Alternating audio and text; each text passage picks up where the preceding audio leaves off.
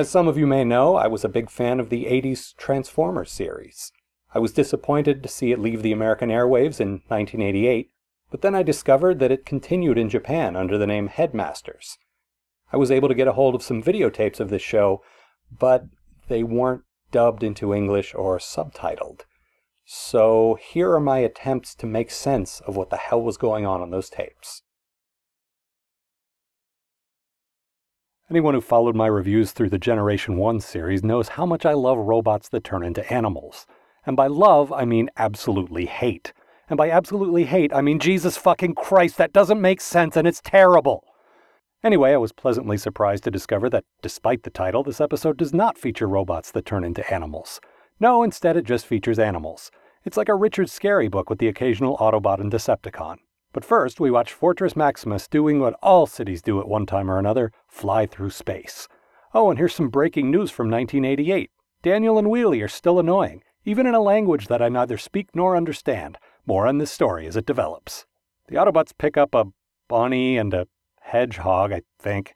I guess they're dressed like warriors, so that's pretty cool, I guess, assuming we're taking an extremely broad definition of cool. Meanwhile, RC receives a fax. That is all. Now we go to what I assume is the planet Beast from the title. There's bat dudes, giraffe dudes, an alligator man, and a reindeer with sunglasses. He's the Spuds MacKenzie of reindeer. And then there's this lion guy with the eye patch and the mullet, whom I can only assume is Planet Beast's version of Nick Fury, only with really bad hair. I'm pretty sure these animal guys are part of some other toy line, but please don't tell me in the comments what that was. I'd love that you want to do that, but I really don't care. Don't take it the wrong way. I just don't care. I love you, though. So the Autobots arrive, and I'm absolutely positive that they tell Wheelie and Daniel to stay with the ship. No, I haven't learned Japanese since the last time I told you that. I've just seen enough Doctor Who to recognize a stay in the TARDIS look. Eventually, they end up hanging out with Donkey Kong Jr. because why the hell not? Then the flying train shows up with these monster robot guys. Damn it. And the headmasters switch heads, which I guess is a cool power, but I'm not sure I could tell you exactly why. Also, they do it in the most unnatural way possible. Mullety lion Nick Fury communicates with a walrus through a digital picture frame. I don't know if this is at all relevant to the plot, but it's a pretty goddamn fun sentence to say. Fortress Maximus uses his vacuum up a lake power. Rodimus Prime has a rock fight with Galvatron, Cyclonus, and Scourge. Then the rest of the Decepticons are defeated by fish, and the Autobots get the plans for something.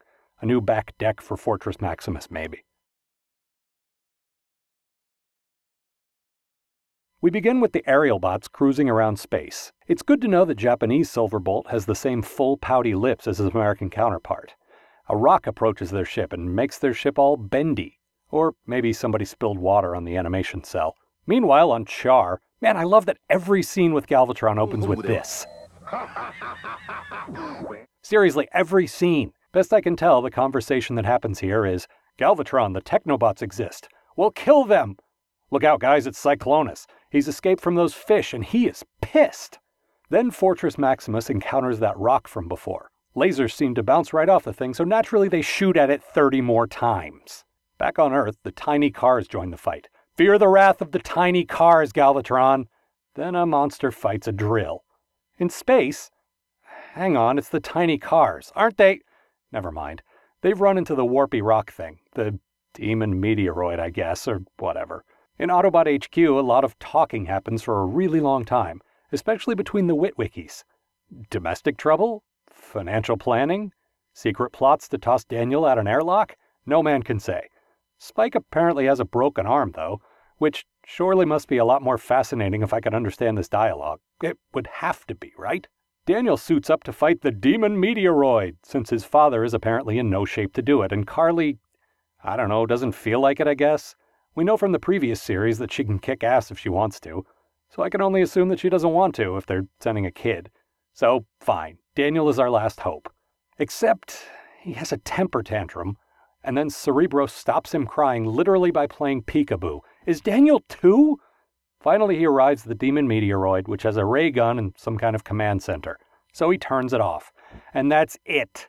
That's the least demonic thing I've ever seen. I sure hope this veil is more mysterious than that meteoroid was demonic. Hey look, it's Char. and it's a lot more built up since the US series, real estate boom one assumes.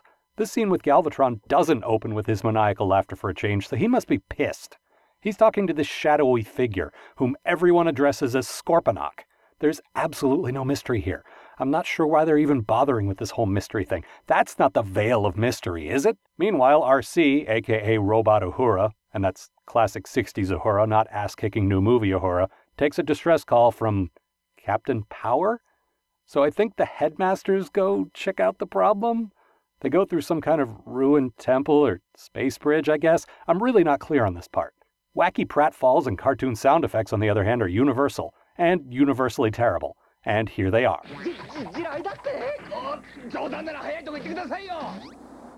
The headmasters find a smoking gun and a bunch of corpses, then Rodimus and Ultra Magnus drive there? They rifle through some file cabinets, then Rodimus calls Arsenio Hall?